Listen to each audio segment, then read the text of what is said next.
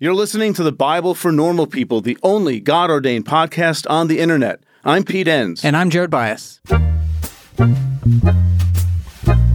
Hey everyone, we're going to an event called Theology Beer Camp. It's hosted by previous podcast guest, Trip Fuller. And you'll get to nerd out if you go with scholars and enjoy some wild live podcasts, which is always a lot of fun. Have some serious fun at a tailgate party, take part in fall festivities, enjoy quality craft beer, and hang with some of your favorite podcasters. There's a lot of podcasters and people coming. Some of my excitement, though, comes from some of the musical guests like Derek Webb, Dan from Jars of Clay, Trey Pearson. So there's a lot of folks coming. Listen, it's happening October 19 to 21 in Springfield, Missouri, and you can get more info and sign up at the website address theologybeer.camp. And this is really important. When you go to theologybeer.camp, use the code B4NP, that's the number 4, B4NP GodPod for $25 off your registration. Hope to see you there. Hey folks, on today's episode, we're talking about the Talmud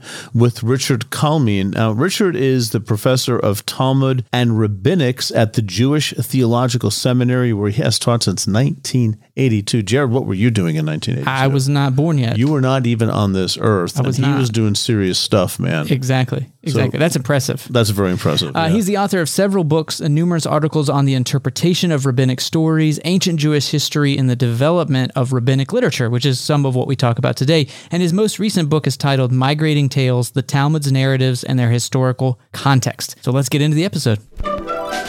For me, the religious ideal is to have numerous possibilities, and that all of these possibilities are authentically Jewish. I love the spirit of free inquiry and unresolved debate, and the fact that for every question, there are 4 different possibilities. So you're expanding the degree to which Judaism can be a growing and flourishing tradition, even in the modern world. Well, it's that time, folks. It's time for us to talk about microdosing. Microdose gummies deliver perfect entry-level doses of THC that help you feel just the right amount of good. Microdosing can help you get into a relaxed, focused zone easier and stay there longer. It has benefits for workout recovery, sleep, anxiety relief, boosting creativity, and even pain relief. You know, Jared, I have a really good friend of mine who saw that I was taking microdose gummies, and she said, "Can I try some?" And so I gave her some of the sativa strand, and she said it has made such a difference for her at work and just in general, just feeling more alert and more focused. And it's quite amazing.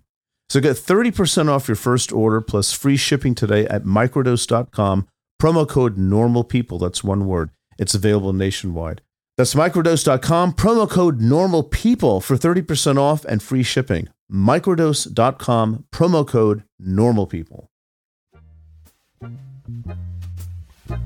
Well, Richard, it's great to have you on the podcast. I'm so excited for this conversation. I'm sure it's going to be very interesting. Thank you very much for inviting me. So the first question is, what is the Talmud? Maybe a brief definition to help us kind of get going and at least situate us in a context here. The Talmud is a commentary on the earlier traditions that developed based on the Bible and based on an earlier rabbinic work called the Mishnah. It consists of everything that the rabbis, the Jewish sages who lived from the 1st to the roughly 7th century CE, which is the Common Era, otherwise known as AD in Christian tradition. So everything that they thought about and talked about and lived during that period. And there are 2 Talmuds, actually. One is the Babylonian Talmud, which was produced in the Persian Empire between the Tigris and Euphrates rivers in what is modern-day Iraq. And the other is the Palestinian Talmud, also called the Yerushalmi, which was produced in the land of Israel under the Roman Empire between the 1st and the 4th or 5th century CE. That's very helpful. Richard, would you, just while we're on this topic, maybe the difference between the Babylonian and the Palestinian Talmud, and why would there be a Babylonian Talmud at all? Okay, why would there be a Babylonian Talmud at all? Because there was a very major Jewish community in the Persian Empire. that formed after the Roman destruction of the Jewish temple in the year 70 CE. And even before that, going back to the destruction of the first temple in the 6th century BCE, the Jews don't like to mark their time based on Christ. So that's why they came up with this other way of doing it, BCE and CE, which doesn't mention Christ. Right. Okay. Instead, they use the designation the Common Era, but it amounts to the same thing. But anyway, those two major destructions, the destruction of the first and second temple, along with it came the transplanting of an extremely large number of Jews from the land of Israel to first the Babylonian Empire and then the Persian Empire, again, in what is modern-day Iraq. And if anything, the Babylonian Talmud is larger than the Palestinian Talmud, reflecting the greater prominence of the Babylonian Jewish community at that time than the Palestinian Jewish community. And Richard, is it also more, is the Babylonian Talmud, I don't know what the right word to use here, is it more important, more authoritative, more widely used? Yes, but that is primarily due to the fact that it had 2 centuries longer to develop than the Palestinian Talmud did. The Palestinian Talmud was formed between the 1st and the 4th or 5th centuries, whereas the Babylonian Talmud was developed between the 1st and the 6th or 7th centuries. So it had 200 more years to continue to develop. So it's larger and more comprehensive and contains more. But really, we have to get used to altering our perspective when we're talking about the Jewish community in antiquity, because we're so used from our Western point of view to be focused on the Western part of the Roman Empire, where the capital was Rome in Italy. The Persian Empire was equally prominent, and as far as the Jews were concerned, was more important than the Roman Empire. Okay. Again, while we're on the topic here, earlier you mentioned that the Talmud has roots in the biblical tradition, and then also you mentioned the Mishnah. So could you just briefly explain what is the Mishnah and what is the relationship between the Mishnah and the Talmud? Because that always gets confusing. Yes, the Mishnah is a record primarily of laws that developed on a wide variety of topics that the rabbis thought were important. And this developed in the Roman Empire as part of the literature of the Jews that developed under Rome in Israel. But the Talmud then split off into 2 parts. One continued in the land of Israel. That's the Palestinian Talmud, or the Yerushalmi. And the other one developed to the east in the Persian Empire.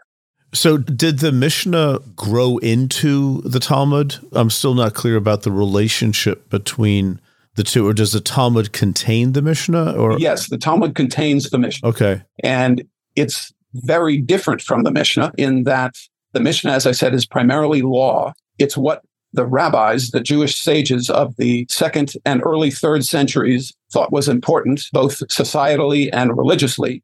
The Talmud takes off from there. Both Talmuds do. And so the Babylonian Talmud, for example, which developed in the land of Persia, forms a vast commentary on the Mishnah. Oh, okay. So it's a commentary on the Mishnah. On the Mishnah, right. Is it sort of like keeping the dialogue going or something? Or yes, but as I said, the Mishnah is primarily laws, so there's not too much dialogue in the Mishnah. There are differences of opinion constantly, okay?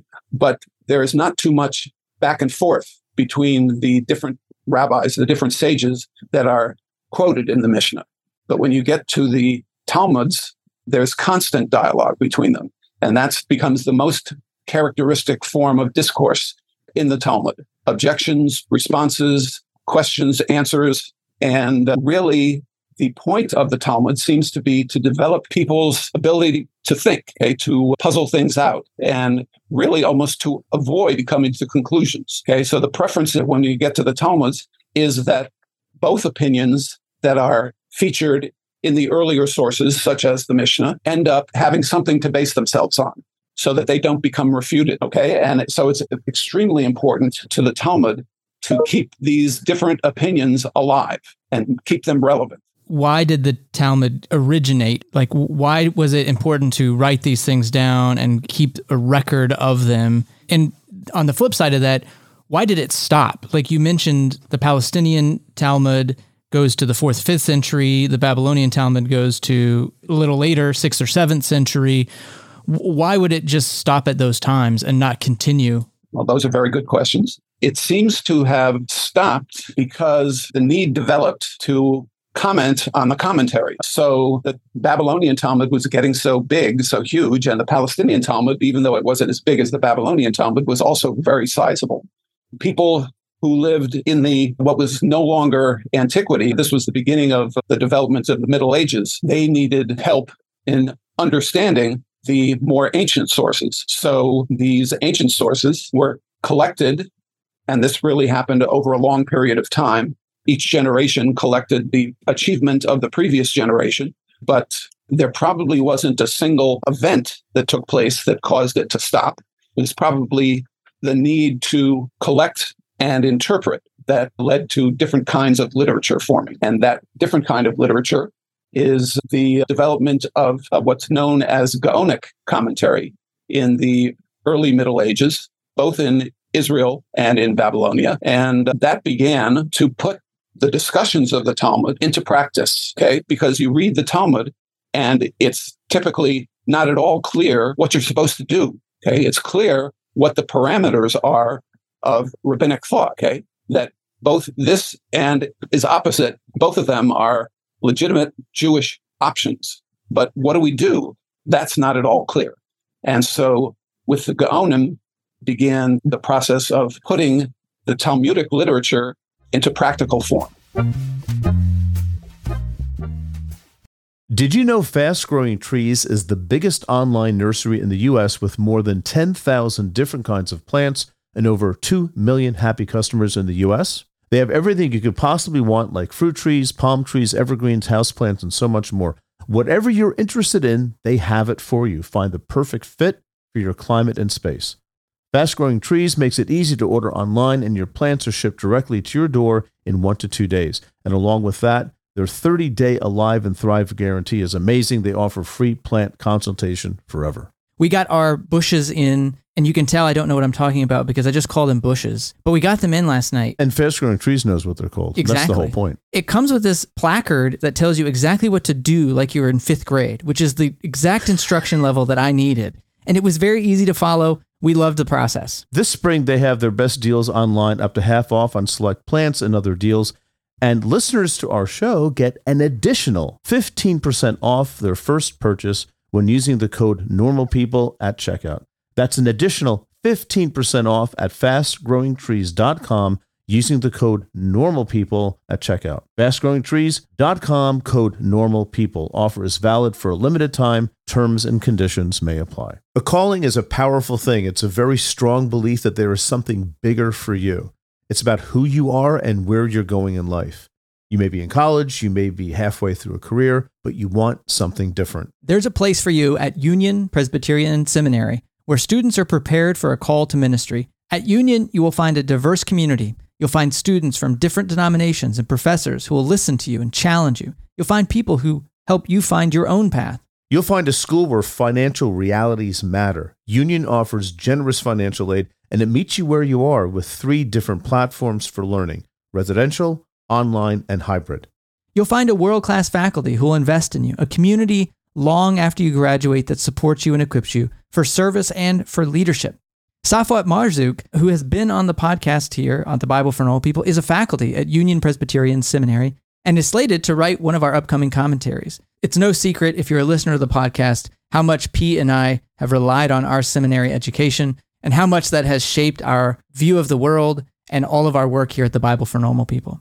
It's your call. Respond with Union Presbyterian Seminary.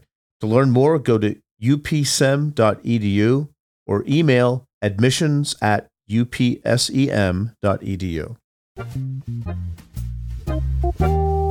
Yeah, it just strikes me how, I may be wrong in phrasing it this way, Richard, and by all means, please correct me, but the Talmud is like a codification of a discussion or debate. And as you put it so well, it's about thinking, and learning how to think through difficult problems. And I'm saying this for the benefit of some of our listeners many of whom are Christian and who've been raised that, the answer to all of life's problems are simply in the biblical text itself. And what I've appreciated about the Jewish tradition is the overt engagement with tradition, which is a self-developing. And it's not always about finding the right answer, but maybe being wise and trying to understand situations and apply the tradition to new times and places. So, I find that to be a very valuable lesson for at least Christians that I know to sort of internalize a bit. I think that's a good point. I would just slightly modify your definition of the Talmud as a codification, because codification to me implies that's already the stage of deciding what to do. As I said, if you look just in the Talmud, you're not going to have any idea of what to do, because both one opinion and its opposite are upheld as valid options. And it's only when you get to the Gaonim and later the Rishonim, and then Achronim, I'll define those terms later on, that you get decisions about what to do based on the competing opinions in the Talmud. The Talmuds are a record of what constitutes Jewish tradition. It collects the full gamut of what is valid Jewishly, but the decision as to what to do, that seems to be left to the individual. And it's not until the post-Talmudic times that decisions start to be made about, so how do we take all these opinions and put them into practice? That's really helpful. So it collects the tradition, but doesn't prescribe any behavior. Right. I'm curious then, how does the Talmud function in modern Judaism? How is it used? Yeah, no, that's an excellent question.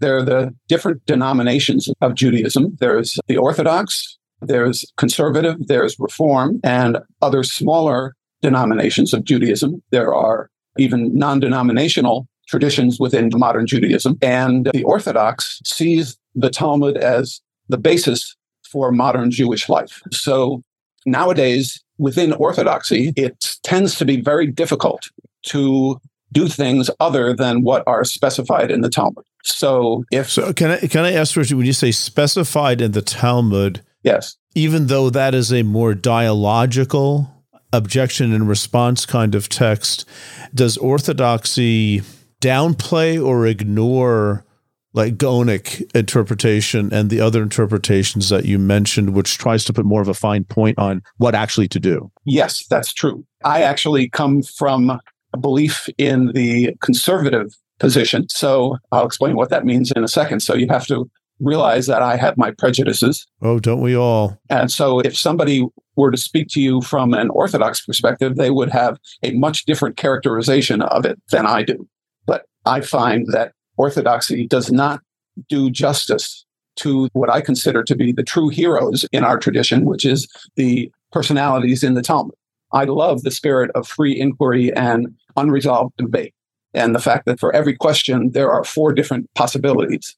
That's what I prize so much. The heroes for me are the rabbis of the Talmud.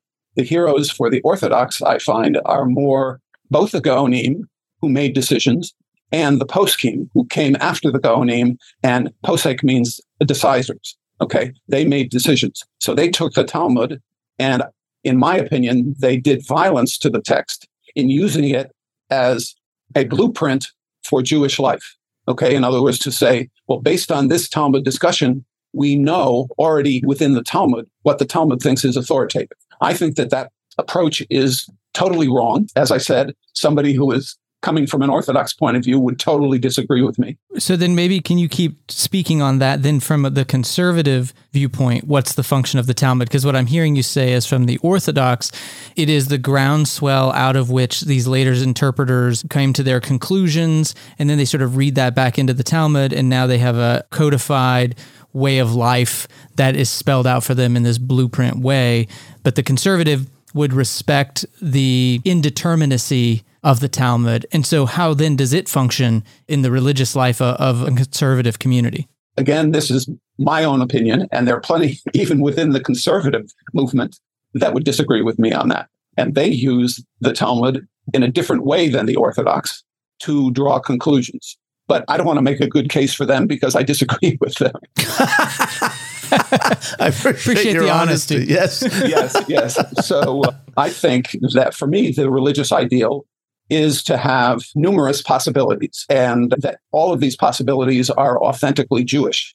And even what we can do is through interpretation, different ways of interpreting the Talmud, which have been developed over the past, especially 100 years, we can come up with new interpretations of what the Talmud is trying to tell us. So we thought for all of these hundreds and hundreds of years that the Talmud's possibilities were X, Y, and Z. But once we learn to read the text correctly, we realize, I'm saying, that no, they're also A, B, and C. And those are also legitimate Jewish alternatives. Mm-hmm. So you're expanding the degree to which Judaism can be a growing and flourishing tradition, even in the modern world. It hasn't been lost, I'm sure, on many of our listeners when you talk about using the tradition as a blueprint. I think you use the word blueprint. And I know for many Christians that there's an analogous situation of looking to, let's say, the New Testament period as an unalterable blueprint for answering every question we might have today. And that's a tension, right, in Christianity between, you have fundamentalism and evangelicalism, which are similar but not the same thing. And then you have more progressive Christians or liberal Christians. And I find it just fascinating that some of those same dynamics appear in Judaism as well. Could you flesh it out a little bit? Because we have, I guess, maybe going in order of like orthodoxy to liberalism. You have orthodoxy, and then you have conservative, which is more open, I guess. And then what other main facets or aspects of Judaism can we talk about that might even have yet different approaches to tradition and to the Talmud? Well, there's also Reform Judaism. And by the way, those three major denominations of Judaism, it's not like the orthodoxy, that orthodoxy comes first and conservatism comes second and reform comes third. It's actually the opposite. Reform precedes everything. Reform started in the mid-1800s, and it was a desire to rid Judaism of its antiquated elements because it was seen as an ancient tradition that was no longer particularly relevant. Well, with Darwin and all, yeah, and other things, right? I guess they started thinking about some things differently. Right. Yes, exactly.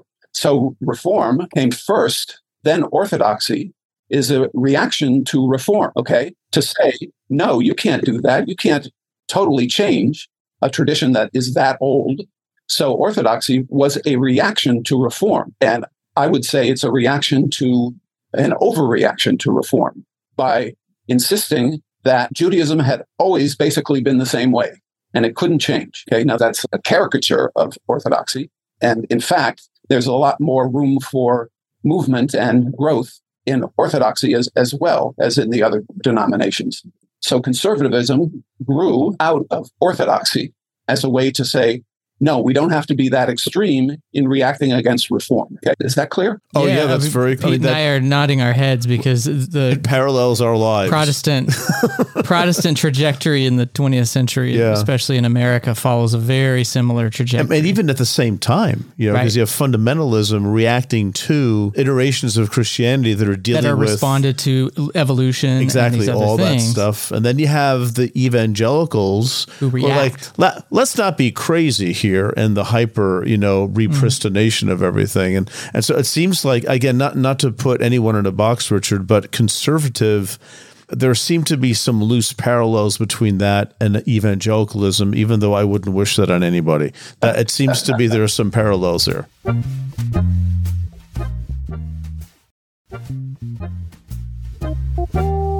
Can you say a little bit more about the structure of the Talmud? And if someone were to pick up a Talmud and start flipping through it, what would they find? Okay.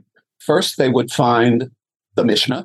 The whole Mishnah is quoted in the Talmud, and also bits and pieces of the Mishnah, like a sentence here and a sentence there. The part that becomes the focus for discussion in the Talmud, that's also quoted. And you also have in the Talmud quotations from the Bible. So the Talmud is not only a commentary on the Mishnah and other early contemporary sources. contemporary to the Mishnah, it's also a commentary on the Bible, okay, verse by verse. And that kind of literature is called midrash, okay, from the word darash, which means to explicate. And the thing that is being explicated there is the Torah, the Bible, okay? And in addition, you have lots of other kinds of traditions, such as stories about the rabbis, the sages, who are called chachamim in Hebrew, which literally means the wise ones or the wise guys, even though that has a connotation which is not totally accurate, the wise ones. And it's particularly these sage stories that I love to interpret, because very often they have values that are just totally wild, and particularly these developed in the Babylonian Talmud. And there was something going on in Iraq in the 4th to 6th centuries that really led to the development of this outrageous creative literature, Aggadic it's called, that I haven't been able to find a parallel to in any other literature in the world. It's just some amazing stuff. Nowadays, a lot of modern scholarship is devoted to interpreting these sage stories, just because they're a totally untapped, or have been a totally untapped resource. And when you're talking about expanding what is legitimate within Judaism, that is an extremely fertile vein to explore. Can we unpack a little bit more just what's in the Talmud and the structure of it? Mm-hmm. It is a multi-volume work, right? Yes. And how is it divided? It's divided according to chapters of the Mishnah. Okay, so you start off with the first tractate, they call it, is a tractate on brachot, blessings. And basically that is a collection of laws, some stories as well, but mostly laws about how a person should go through their day and make use of the things that God has given us in this world via blessings. Okay, so the basic blessing formula is Baruch atah Adonai Eloheinu melech haolam, and then it continues on like that. Okay, blessed are you, God, creator of the world, who has created the fruit of the tree, for example.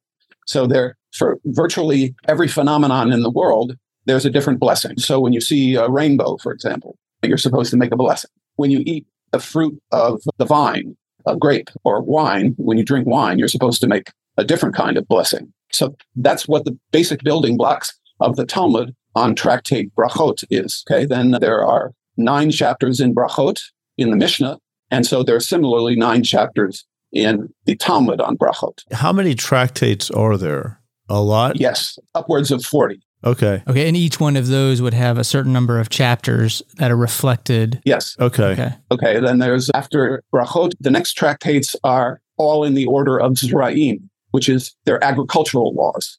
And this was particularly important in the ancient Jewish society when people were living in the land of Israel, because that's where the laws that are specified in the Bible that have to do with, like, giving charity, for example, giving the corners of your field to the poor, or giving a portion of your crop to the poor or to the priest. Okay, that makes up the rest of the order. It's called the Seder of Zra'im.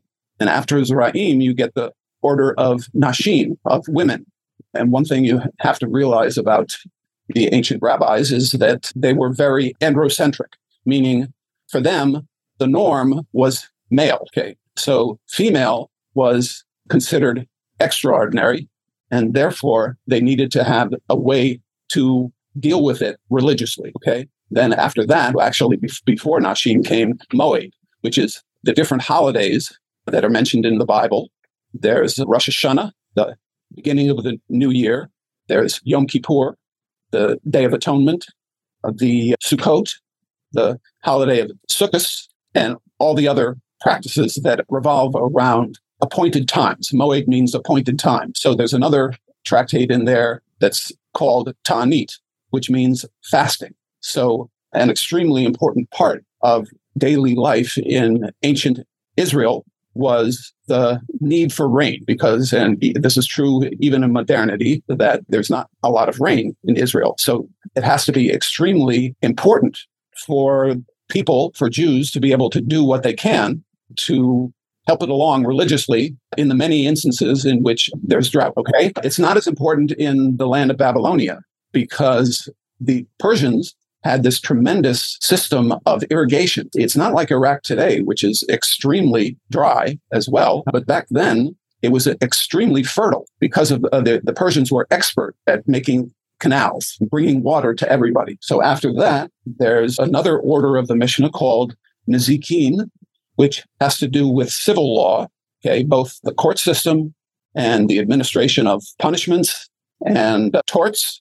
So, for example, there's Baba Kama, Baba Matzia, Baba Batra. Those are known as the Bavot, 3 orders in which there is a detailed collection of laws that deal with what happens when a person hits another, causes damage to another. Okay, how do you deal with that? And then, as usual, there's more than one possibility. It's a fairly comprehensive, in other words, view of life. Yes. And addressing not everything, but a lot of things that can be used as a basis for wise deliberation on things that come up. It's a very Christian question to ask here. Like, what's your favorite book of the Bible? Is there a part of the Talmud that you return to, that you get a lot out of, something there that you find life-giving? Well, you're right. It's a difficult question to answer. I think my personal favorite is Tractate Sanhedrin, which is the collection of laws about the court system. But in particular, there are a lot of very wonderful stories about the Jews interacting with Christians, actually, and with them interacting with Persians, with pagans. And the stories about Jewish interactions with Christians are very interesting because they are so unexpected in many ways. For many years, the thinking was that there wasn't much about Christianity in the Talmuds, especially the Babylonian Talmud, because the thinking was, incorrectly as it turned out, but the thinking used to be that there weren't many Christians in that part of the world where the Babylonian rabbis were. But as it turned out, there are many Christians in Mesopotamia. That's where the Jews were located. And Christians who studied the Christians of that part of the world knew about their Christians, but they didn't know that there was much going on with the Jews. So recently, like in the past, particularly in the past 40 years or so, these scholars of Christianity in Mesopotamia and Judaism in Mesopotamia have really started to talk to each other. And there's a whole vast field that's opening up for cooperation between the two groups. I wanted to sneak in one more question about the bigger picture here, because as we've been talking this whole time, I keep wanting to put my own framework within my own religious tradition on this. And so I think I don't have a category for the broader perspective of how does the Talmud fit, and Pete used the word earlier of authoritative. Within, if you were to go to a synagogue today, how is the Talmud different authoritatively than, say, the Hebrew Bible text itself, or say other rabbis like, Maimonides or other parts of Jewish tradition? How does authority come from texts within Judaism, maybe particularly in the conservative denomination? Because I'm trying to figure out, using my own categories of kind of Christian tradition and texts, and I don't want to superimpose that. Right. Well, in the modern synagogue service, there's a reading from the Hebrew Bible every Saturday, every Shabbat. And they read from the Torah scroll, which is housed in an ark, and which is a pretty elaborate ceremony of taking it out of the ark and bringing it around to all the people. And then it's put on the shulchan, the reading table, and then there are people reading directly from the scroll. People in the congregation have translations usually in their hands. And for them, for the modern Western Jew, a lot of what is said in the Bible would seem very strange, very foreign. So then the rabbi gives a talk, the sermon, and what he or she says mostly is taking off from what's in the Bible, but incorporating mostly traditions from the rabbis, And they would also choose those traditions which are heavily midrashic. That's what the tendency is, because those are the ones that speak to a modern Western audience without the greatest need for translation. And so if someone is not going to become a scholar, that's probably the extent to which they receive an education in these ancient traditions.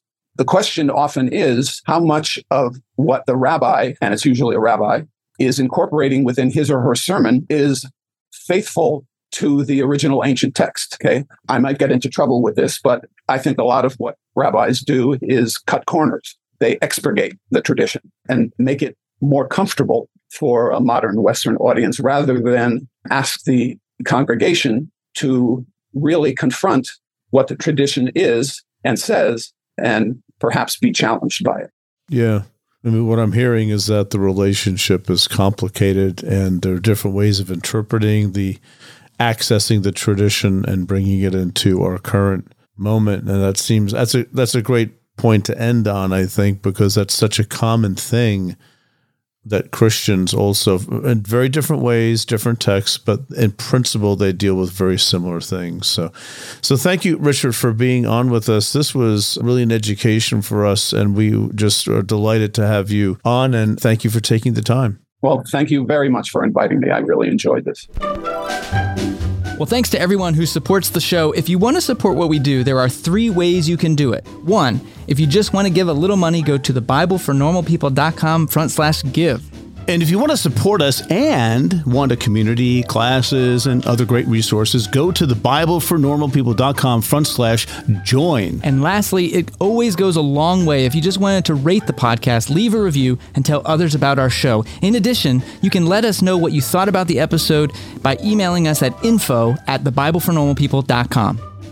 You've just made it through another episode of The Bible for Normal People. Don't forget, you can also catch our other show, Faith for Normal People, in the same feed wherever you get your podcasts.